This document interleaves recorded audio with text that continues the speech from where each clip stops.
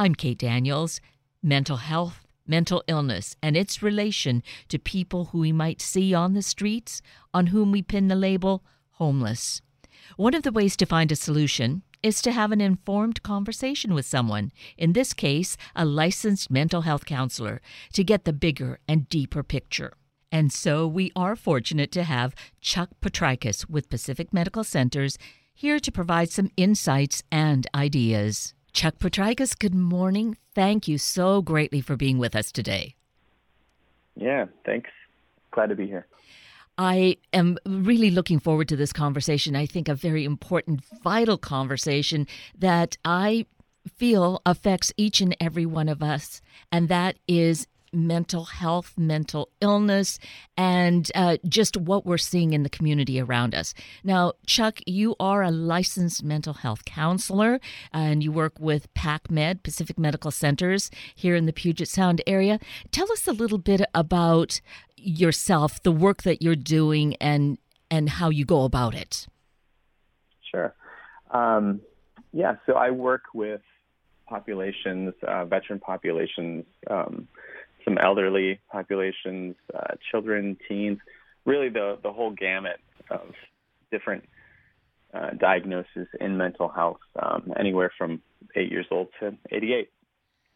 We see these patients as they come in for different health issues in our clinic. Maybe it starts out with something that is occurring in the body, and I would see them to do some of the emotional work that comes along with being involved in chronic pain, an accident, or just certain behaviors associated with, getting better. What I love about Pacific Medical is that we treat the whole person, from your thoughts and feelings to your physical self. And I've been doing this work for about, 12, 13 years. Started out working with children in the foster care system and things like that. Now, that is a real critical area, too. I feel children, foster care, that is, almost a nurturing pot in a way of what we're talking about in terms of mental health and mental illness, because there's a lot that goes on there that establishes what goes on for their future. Absolutely. And, you find kids who show up in various states of need, and it's really speaking to the whole family's socioeconomic status, their whole story of healthiness, generational well-being, and these kids are often the results of a whole system, not only just the family, but it extends out into the community. We're talking about state and local levels of how people are getting treated, how they're getting healthy, what kind of access they have to help in general. So, it's almost starting with the kid, and, I end up working with the parents, I end up working with the siblings, the whole family, which to me is very rewarding work, because you're not isolating one person saying, oh, you're the problem, you're the sick one. It's like, no, you're the alarm bell sounding for the rest of a whole system that is broken, but then we do see a lot of change and resiliency, especially when you involve their family and community. And could we say that with mental illness, a lot of it might present itself at a young age, or is, there are just different situations, and it might manifest in early childhood, but something may not manifest until middle age? Yeah, and I think when we're talking about kids, at least, you begin to see kids coming in around 10, 11, 12, the beginning of adolescence, puberty, the body's starting to change, and some things that are dormant start to rise up, and you see that present itself. But depending on the disorder or the kind of thing that's coming up, other things pop up, in 20s. We're talking about acute stress disorders, maybe the result of post-college dysphoria, not knowing your place in the world, and then something that maybe your dad struggled with, your mom, now shows itself later in life. So it really does depend on the specific part of the brain that's being triggered in the age and things like that. But yeah, I think the teenage years is when I begin to see it. But then as that evolves, it looks very different into adulthood. We're talking about also just about people's honesty about, hey, I'm struggling. That could take 10, 12 years for someone to actually say, this is a big enough problem that I want to come in. I want to talk about it. I want to be honest. This isn't working, and I can't do it alone. All of what you say is just so incredibly valuable, I feel. My initial foray into wanting to have this conversation with you had to do with the homeless population. A lot of the people that we see on our city streets, particularly in Seattle, seem to have some sort of mental disorder going on. And I'm feeling with some of the things that you're saying could be the background for some of the people that I see that are wandering around or sitting along the city streets. So thank you for bringing all of this forward. Yeah, absolutely. And yeah, the homelessness population and the whole situation we have right now is extremely complicated. And I think, this is the kind of thing, these are the kind of conversations that need to happen. I think there's this sort of perception or reality almost that the homeless population is the visible invisible. We see them, but often they're not treated with that same respect and humanity. So I think, having a format just today to be able to talk about it on the radio and, enhance people's understanding and almost visibility of this conversation in the community is absolutely important. So that's an important piece of it, perhaps. And undoubtedly, there are people that walk along and just have blinders. It's like, I don't know what to do, so I'm not even going to acknowledge this. But the reality is we need to. These are human beings that we are talking about. So, Chuck, I'd like to know, what would be the most proactive way for an individual who perhaps isn't going through struggles and noticing someone who is? How do we deal with that? Well, I think there's a few rules of thumb here. First and foremost, be safe, be aware of your surroundings, and just kind of be able to assess the situation. I think most of us do that, but when we're talking about being intentional with people, getting to know them and possibly approaching them, those are the kind of things that we just want to check first. But I think eye contact does a lot, just to say, I'm going to look at you. I'm going to acknowledge your existence. And doing so, we're sort of entering closer into the world of someone else. And I think that's when the barriers begin to come down. From that place, you're more likely to have a conversation. And just starting a normal conversation, hearing these people's stories, if that's what you're being compelled to do, I think there's a world of stories that these people have lived. And people aren't listening to them. And I think if you're not comfortable with that, then you can, familiarize yourself with the homeless resources in your area. There's people who have been doing this work for decades. They've dedicated their life to understanding, working with, and helping the homeless population. These are the kind of people that you can ask, what do I do? How do I help? And I think within those organizations, there's several things that you can volunteer for, but I think also there's a place where people give out these sort of blessing bags, and these are like bags that you prepare ahead of time that have socks. That's a big thing that the homeless population asks for. So there's centers that already do that. They accept donations. They're giving these out. If you don't know where to start, I would say call 211. It's just a community number to be able to call. It's something that the city offers. It's sort of a 9 to 5 number where they can give you assistance on information on homeless shelters, legal referrals to help other people, housing assistance, all that stuff. And is it fair to say that these individuals really are seeking help, but somehow they are settled on the street? I don't even know that they would necessarily have somewhere to go to sleep at night except right there on the street. Yeah, and I think there's so many, the diversity of the homeless population is also a difficult thing to sort of tackle. There's those who live in encampments. There's those who do have some sort of stable housing. There's those who travel, going from city to city. And I think their ability to access those things is a question. Their desire to access those things is a question. Getting them into a shelter, getting them into a long-term program really is the goal. I think the real change happens when they can find, we're talking about the fundamentals of all of us. We need food, shelter, water, and then healthcare. Sobriety is a big issue when we're talking about impact, all these different things.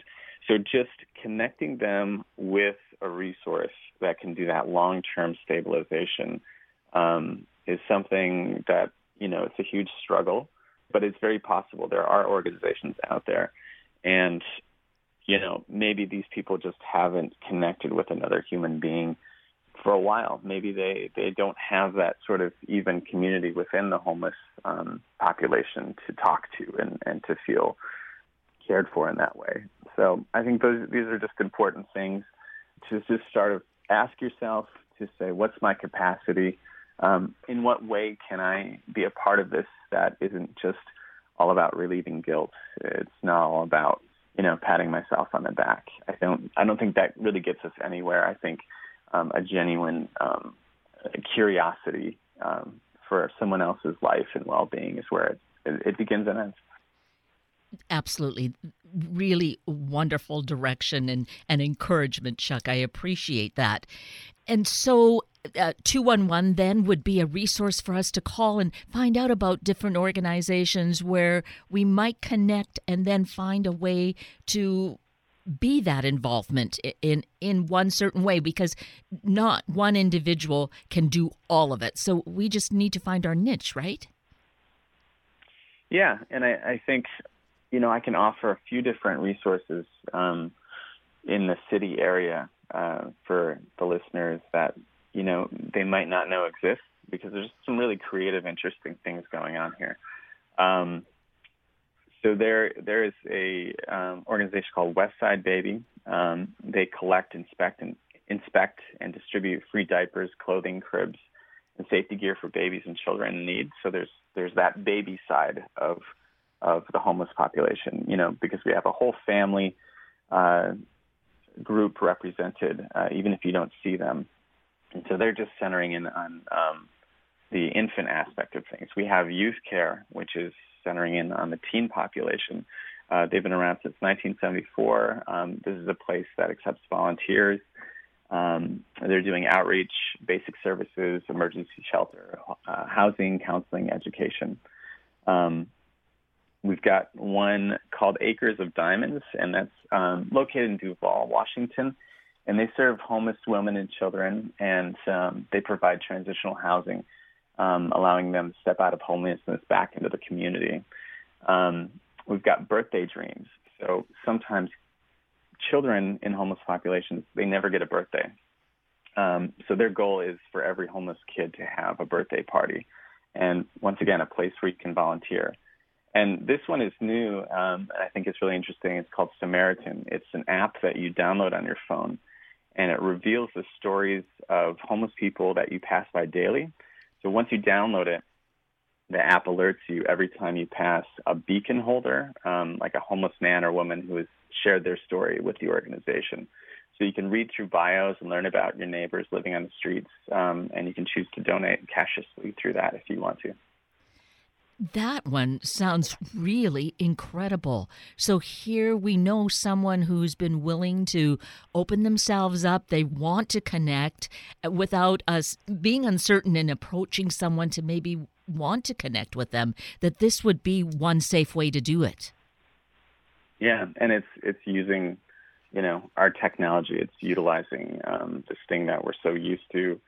This is the way that, we access groceries, we access help, we access things on, shopping online. And I think to utilize phone technology to bring out the stories of these people on the streets is just an incredible idea. And I think it's a safe way for us to maybe begin the conversation when we don't know what to do or where to go.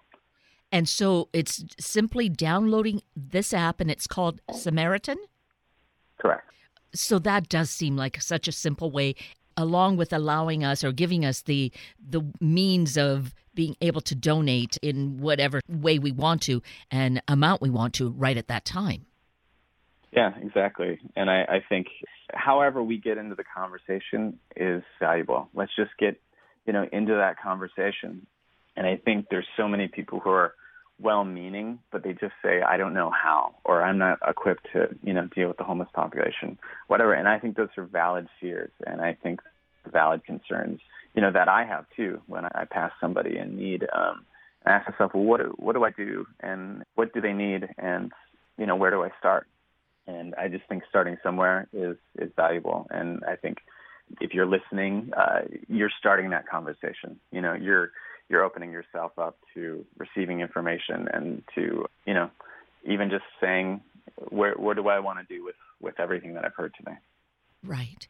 And what we perhaps should realize is that, again, we're not going to be the one who's going to do it all. But if each of us did some small part, rather than kind of just floundering and not knowing what to do, if each of us did a little, wouldn't we be making some strides here? Yeah, I think that incremental change is what we're looking at, because this is an extremely huge, complicated, and long-standing issue. It's not going to get solved. It's not going to get eradicated. But I think the idea of impact and understanding is really important. I think the ignoring and fearful posture that can happen is something that I think damages, the humanity of these people, and just sort of stalls the movement that our city can have in these sort of things. And, other cities tackle this differently, and, we're just in a particular time where the conversation feels really relevant right now. And I think all of us, in some way are in a part of this conversation. And so part of it, you were mentioning the kids in foster care, and I believe I've heard this before, that this is really such a delicate population because of what they typically will be living through, that many of them can end up on the street as homeless. Mm-hmm. Yeah, and that once again is there's so many different ways that this happens. But I think, when we talk about women in particular, domestic violence situations are happening, and sometimes they need to leave the house with their children or just themselves suddenly. And they find themselves, they don't have the means to be able to support themselves.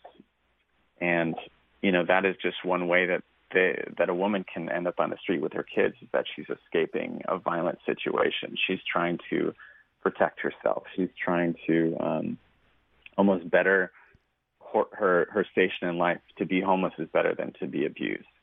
And there's just that sort of entryway, as well as, even things on postpartum depression and how that, once again, building a family and the stresses, that we all understand when it comes to raising kids. But if you take out basic resources in that equation of constant money or family support, you put in substance abuse, drug addiction, then you just have the potential for that family to be fractured, or that family to be sort of pushed out into desperate places, and they will find ways to survive, and those ways of survival may not give them, the kind of life they want. And it can be a slow process too, when you talk about how someone ends up on the streets.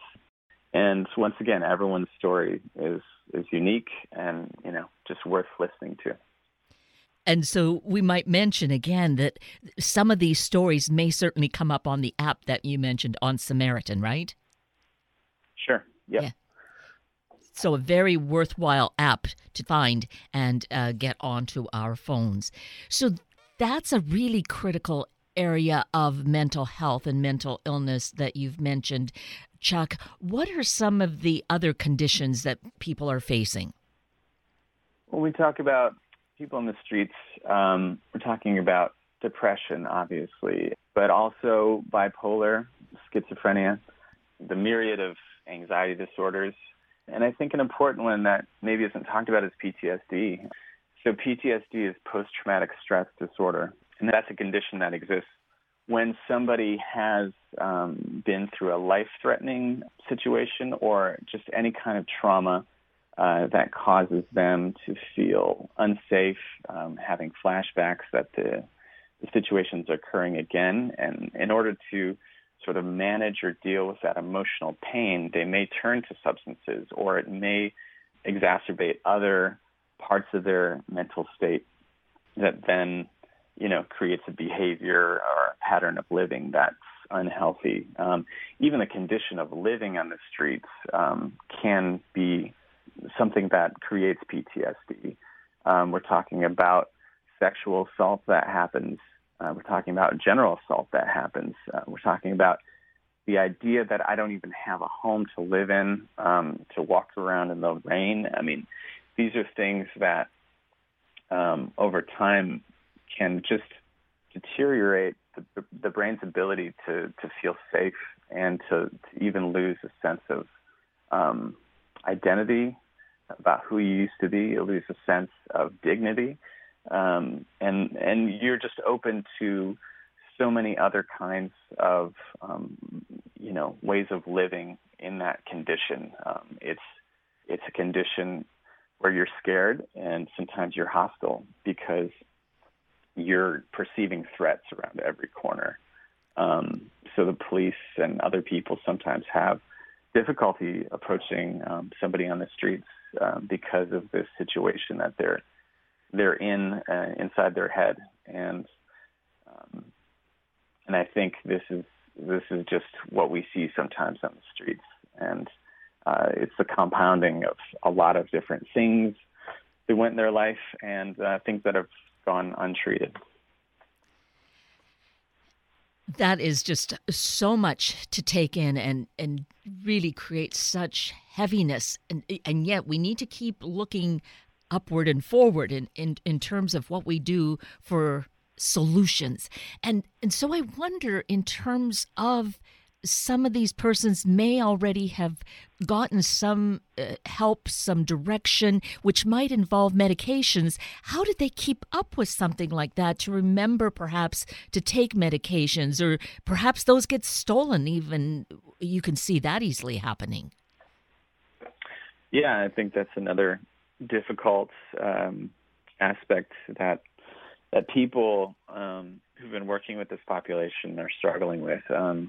Because we're talking about access to these kind of resources. We're talking about transportation to these kind of things.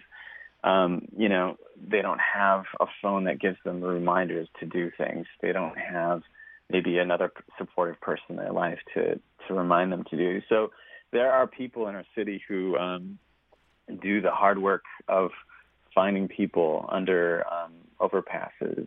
They go into the camps. They go to where they are living. They go find teens. They go find elderly. Sometimes that's what it takes to do the work. And, these people are putting themselves at risk. And it's such good work. And I think that's the kind of necessary access that has to happen sometimes. And just to know that, there are not only invisible people in the streets, but there are invisible workers, invisible people that we don't acknowledge, who are just, dedicating themselves to do this and putting themselves in harm's way at sometimes. So those are the people, I think, that are doing that, and they're understanding the complexity of access to care here. And those individuals, are they working for an organization? Are they staff somewhere? In most cases they are, and if they're not, I would definitely recommend, if you're somebody who's doing that, to get connected with an organization, because I think when you're working with a population, and you're working with the population that I work with as well, I think compassion fatigue is something that is big. There's only so much you as a person who is in this kind of industry that you can hear so many painful stories. It takes a toll on somebody to be seeing and witnessing that pain every day and the struggle that's occurring. And sometimes it's the hopelessness. Sometimes people are not getting off drugs. Sometimes people are not getting into care. So huge need to be connected to an organization, to other people who get it, so you can tell your story about how you're struggling to help others, that you can't do it alone. I just can't say it enough. I think that's how we have resiliency. That's how we have sustainability in this kind of fight, is that we connect with each other. And, we kind of say, I don't know what to do, or say, I can't do it anymore. I need to tap out. These are the kind of ways that just to say it helps us keep going.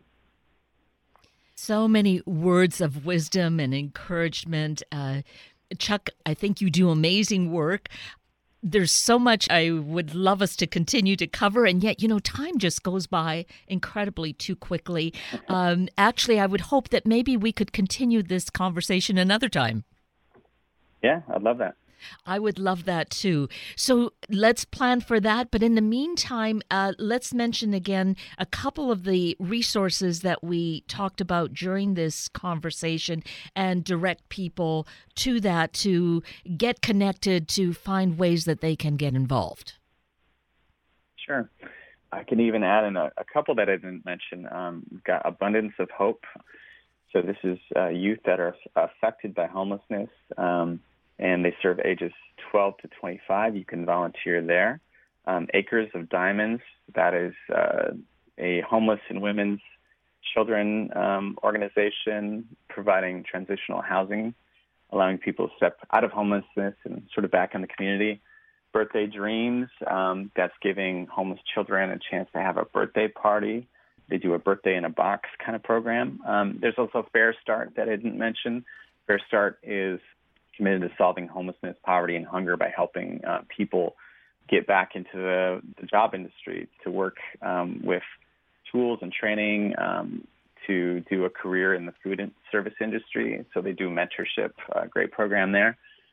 Samaritan is the app I mentioned about learning about homeless people's stories. Westside Baby collects, inspects, and distributes diapers and clothing cribs for babies and mothers who are on the streets. And then Youth Care, which works with teens in the greater Seattle area. They do outreach for basic services, emergency shelter. And you can volunteer there. And I think if you have any questions that you didn't, sort of get answered through just a Google search, 211, feel free to call one of these organizations and just ask somebody. I mean, these people are a wealth of resources, more than I can tell you. But, once again, today is about starting the conversation and maybe leading somebody to, just make that phone call or talk to that person and see what happens from there. Absolutely. Well, again, Chuck, this has just been time so well spent. I really appreciate your spending this time with us, and I look forward to continuing our conversation. Yeah, thank you so much, Kate. You're greatly welcome. And here's a new feature we will have occasionally. It's called Sunday Morning Shoutout. This morning, we are focusing then on Washington Outdoor Women. This is about connecting to nature through traditional outdoor skills. Washington Outdoor Women is an outdoor skills education program by women for women. Since 1998, Washington Outdoor Women has been reconnecting women with Washington's wilderness through skill-building workshops and classes such as archery, freshwater and fly fishing, backpacking, waterfowling, shotgun, map and compass, survival skills, Dutch oven cooking, outdoor photography, and more.